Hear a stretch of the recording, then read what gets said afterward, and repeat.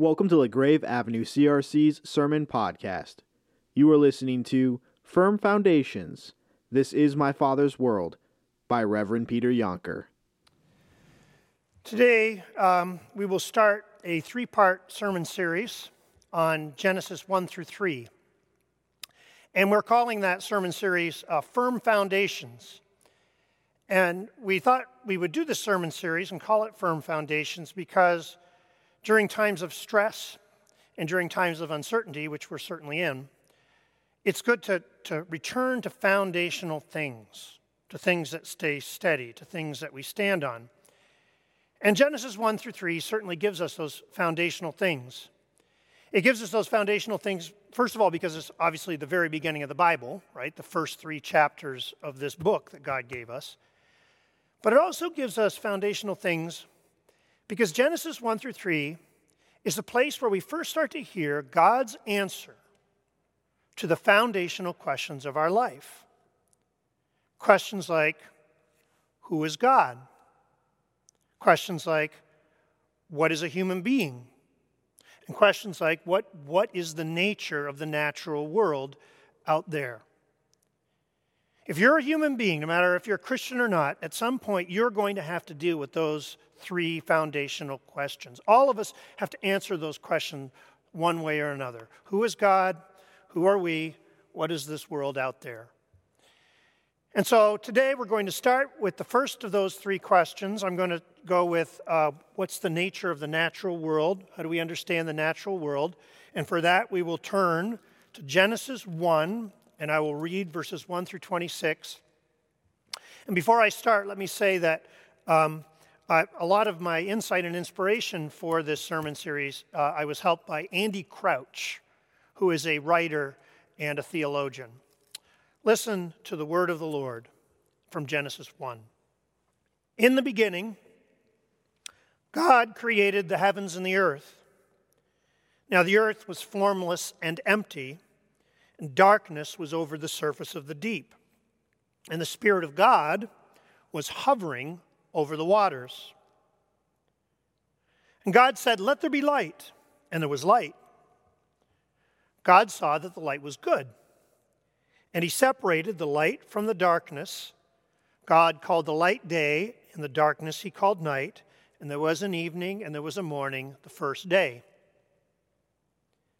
Then God said, "Let there be a vault between the waters to separate water from water." So God made the vault and separated the water under the vault from the water above it. And it was so. God called the vault sky, and there was an evening, and there was a morning, the second day. And God said, "Let the water under the sky be gathered into one place, and let dry ground appear." And it was so. And God called the dry ground land, and gathered the waters he called seas. And God saw that it was good. Then God said, "Let the land produce vegetation, seed-bearing plants and trees on the land that bear fruit with seed in it according to their various kinds." And it was so. The land produced vegetation, plants bearing seed according to their kinds, and trees bearing fruit with seed in it according to their kinds. And God saw that it was good. And there was an evening, and there was a morning, the third day. And God said, "Let there be lights on the vault of the sky to separate the day from the night, and let them serve as signs to mark sacred times and days and years. And let them be the lights in the vault of the sky to give light on earth." And it was so. God made two great lights, the greater light to govern the day, and the lesser light to govern the night. He also made the stars. God set them in the vault of the sky to give light on the earth, to govern the day and the night, and to separate light from darkness. And God saw that it was good. And there was an evening, and there was a morning, the fourth day. And then God said, "Let the water teem with living creatures, and let birds fly across above the earth, across the vault of the sky." So God created the great creatures of the sea and every living thing with which the water teems and moves about in it, according to their kinds, and every winged bird according to its kind. And God saw that it was good. God blessed them and said, "Be fruitful, increase in number, and fill the water and the seas, and let the birds increase on the earth." And there was an evening, and there was a morning, the fifth day. And then God said, "Let the land produce living creatures according to their kinds, the livestock, the creatures that move along the ground, and the wild animals, each according to its kind." And it was so. God made the wild animals according to their kinds, the livestock according to their kinds, and all the creatures that move along the ground according to their kinds. And God saw that it was good. Then God said, "Let us make mankind in our image, in our likeness, that they may rule over the fish in the sea and the birds in the sky, over the livestock and all the wild animals, and over all the creatures that move along the ground." This is the word of the Lord. So when you walk outside on a perfectly clear night, what do you see? A mother and her 6-year-old son go outside in the backyard on one of those perfectly clear nights, and they stand under the vault of the sky, and they see that that sky is just peppered with stars. It's one of those amazing nights, and the 6-year-old says, "Wow, Mom, look at the stars. They're beautiful." "Where did the stars come from?" he asks. How you answer that question to that child will really affect how that child sees the world. If you were a Babylonian mother with a 6-year-old Babylonian child living about 600 years before Jesus, so that was right around the time the Israelites went into exile, and also right around the time where Genesis 1, as we know it now, took its present form, you would answer your child something like this. You would say, "Oh, honey, the sky, you know what that is? That is the body of the great sea dragon and goddess Tiamat." And then you would proceed to tell the story of the fight between Marduk and Tiamat. Tiamat was the goddess of the sea. She was this great dragon, and she was the most powerful of all the gods. And she was terrible and scary. And she was menacing many of the other gods, and the other gods were afraid of her, worried that she would kill them. Marduk, one of the gods, stepped forward and said, "I am willing to fight Tiamat." And he went forward to engage her.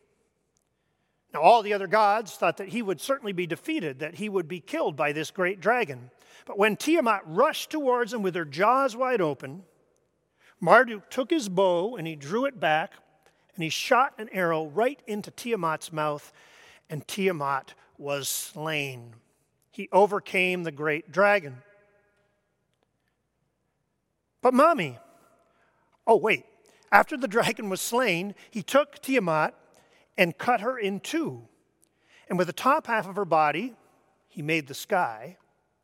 And with the bottom half of her body, he made the earth. But Mommy, where did the stars come from? Oh, all those stars are the blood that oozed out of Tiamat after she was slain. That would be the story that a Babylonian mother would tell her 6-year-old child about the sky and the stars. And what was she teaching them when she taught her children that story? That the world was a place born in violence and struggle. That the world was a place that was born of struggle between selfish gods who were always willing to stab each other in the back. If that was the story of the stars for that child would look at the stars and think of blood, look at the sky and think of violence, and look at the ground and think of death. And how would that child then walk through this world? With his fists up and his eyes wide open. Because the only way you're going to survive in this world is by being a fighter and using your will and your strength to get what you need and not be killed. So that's the Babylonian story, what about a modern child? What would a modern child hear? A modern secular child, non-religious child. A father and a 6-year-old girl walk up under the stars, and the 6-year-old girl says, "Wow, they're so beautiful, Daddy. Where did the stars come from?" What would the father say? Maybe something like what Jennifer Percy heard from her father. Jennifer Percy is an author and a writer. She teaches writing at New York University. And she grew up in a completely secular family in rural Oregon. Her dad was not a man of faith. Her dad was a scientist. Now, I don't think those two things are opposed. I think science and faith can go together perfectly well. But her father wasn't just a scientist. He was a scientific materialist, which means he didn't just study science. He believed that all the world is stuff. There was no God, no transcendence. There was only material processes and material things. That's the creed of scientific materialism, and it's not just a scientific stance. It's a kind of creed. It's a kind of secular faith. And so out of that position, out of that scientific materialism, when little Jennifer asked about the stars, this is what her dad said, and now I'm quoting. "My father was an amateur physicist and saw the world only through that lens. I remember him saying that we're all formed of stardust and that the atoms in our bodies began in stars millions of years ago. I remember him saying how if we stepped into a black hole, we'd be turned into a stream of subatomic particles." Jennifer tells a story. She lived in rural Oregon, far away from big cities, and so the night sky was spectacular, and they used to go out late at night, her and her dad, and they'd look up at the stars through telescopes. But her dad would never call the stars stars. He called them dying suns. Look at all the dying suns. And one time, little Jennifer was baking gingerbread men, and while she was baking them, she burnt them, and she went crying to her father about the burnt gingerbread men, and her father comforted her by saying, "Oh, don't worry, honey. Someday the sun is going to burn up the earth and we'll all be like that gingerbread man." It's not quite a story like the story that the Babylonian mother told her 6-year-old, but it amounts to the same sort of thing. It's a view of the world. It's a kind of story of what's happening. And what would happen to a little girl who grew up with that story? Well, Jennifer Percy tells us that too. "This brand of science," she says, "terrified me. I found the brutal immensity of the universe frightening. My brother and I, like many kids, were shaped by poking through the books we had at home. And we had just two kinds of books, physics books and Stephen King books. Both were terrifying to me. So we had to choose which kind of fear we liked best." Now, please hear me correctly on this. I'm not speaking against science. I think science is a wonderful pursuit for all Christian children. I think we need Christian scientists. And I personally have a high degree of confidence in the findings of biology, in the findings of astronomy, in the findings of physics. I have a high degree of belief in modern science. So long as modern science sticks to processes, sticks to how things work. Science is really good when it talks about the how of things. Science is not so good when it talks about meaning, the why of things.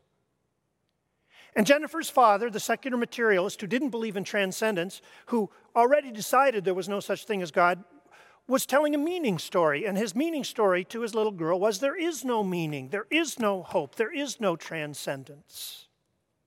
My darling daughter, we are doomed to extinction and we walk under a sky of dying stars.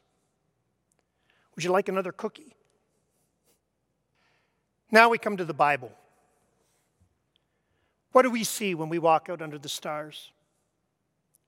When our 6-year-old children, grandchildren say, "Where do the stars come from?" what do we say to them? Maybe Psalm 8.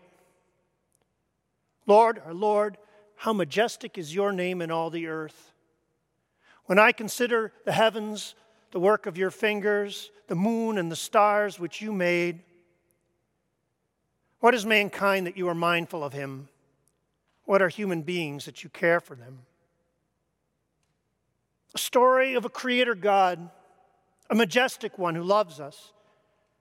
Or maybe it's not Psalm 8, maybe it's our passage. In the beginning, God created the heavens and the earth. God said, let there be light, and there was light. And God saw that the light was good. And he separated the light from the darkness, and the light he called day, and the darkness he called night, and there was an evening and there was a morning, the first day. When you hear Psalm 8 and Genesis 1, compared to those other two stories that I just related, isn't it like a breath of fresh air? Isn't it like living water? Isn't it like a word of hope? We do not live in the body of a slain dragon. We do not live in a world which is born out of violence and where you have to use your fists to get everything you want. We live in a world created by a good and loving God who made this world in love. We do not live in a world that is just an accident of atoms banging together. We live in a world made by a God who had intention, who had purpose, and who was determined to see those purposes worked out, who will bring this world to a good end. We live in a world where every blade of grass and every tree and every sunrise and every living thing, if we pay close attention to it, proclaims the glory of our God. We live in a world so good that when God our Father was done creating, he could not help himself but say, it is good, it is good, it is very, very good. And I think that every human being, in their heart of hearts, not just Christians, every human being knows the truth of this at some level. Think of what happens to us when we go outside and we observe nature. We see a beautiful sunrise on the shores of Lake Michigan, and what happens? Something rises inside of us and we say, oh, that's beautiful. That's wonderful. Or we finally see the Michigan winter turn into spring, and we see the first daffodils and the first tulips, and what happens? Something rises and we say, oh, that's gorgeous. Or we welcome a child or a grandchild into the world, and she comes perfect and whole, and we say, this is a miracle. Something inside of us says, it is good, it is good, it is very good. There's something in our hearts that hears the echoes of the words that God himself spoke at the beginning of creation. It is good, it is good, it is very good. Something in our hearts knows that this is our Father's world. I think we've all noticed since this COVID thing started that many of us have been spending a lot more time outdoors. I know that's true around me, especially on sunny days, or haven't all been sunny, but when they are sunny, the streets of where I live are absolutely filled with walkers, all enjoying the Michigan spring at an appropriate social distance. And just last week, say on Saturday, which was one of the last sunny days we had, my family and I, a few of us, we went out to Saugatuck State Park, and we walked down to the beach, and we walked along the beach, and it was absolutely great. It was gorgeous. Why do we do that? Well, part of it is that we're getting stir crazy being inside all the time, and we want to get out. But part of it is that when we walk through creation, we receive a word of assurance. We're worried about the future. We're worried about our health. We're worried about our economy. We're worried about our society. We have 1,000 worries on our mind, and we wonder how things are going to go. But then we walk out into the world, and we see that the trees are starting to bud, and the grass is getting green, and the Michigan winter is turning into Michigan spring. We see the change of the seasons, and we say, oh yeah, God is still in his heaven, and he's still in control. We see the trees start to bud. We see the grass getting green. We see the daffodils push up through the brown leaves. And it's like we hear a voice saying, "It is good. This is my Father's world. And though the wrong seems oft so strong, God is the ruler yet." When we walk through a beautiful world, when we read the words of Genesis 1, there are three appropriate responses for us who follow Jesus Christ our Lord.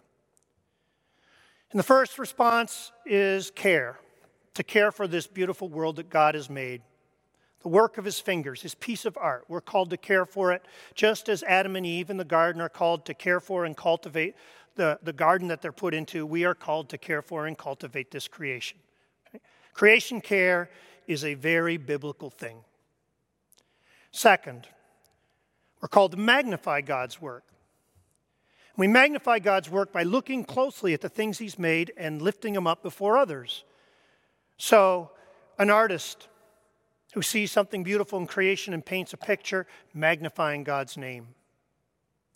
A scientist who finds some interesting physical process in the physical world and writes a paper that shows this delightful thing, magnifies God's name. And when you, on your Sunday afternoon stroll, find something beautiful, take a picture and post it on social media, you're magnifying God's name, lifting up the beauty of everything he's made. So we care for creation, we magnify it, and finally we receive the word of confidence that the Lord gives through it. The God who makes the sun rise and set every day, the God who moves the seasons in their fruitful order, the God who loves this world so much that he gave his one and only Son to die for us and for this world, will certainly bring us through our stressful times and into the new creation. Don't be afraid, people. The Lord is King. Let the heavens ring. God reigns. Let the earth be glad. Amen. Please pray with me. Lord, we thank you that in this stressful time we have the constant message, the constant word, the constant testimony of your beautiful world.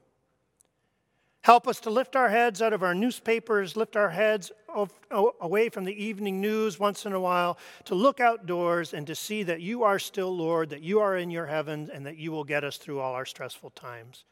Lord, we praise and thank you for every good thing you give. In Christ's name we pray it. Amen. Thank you for listening to LaGrave Avenue CRC's Sermon Podcast.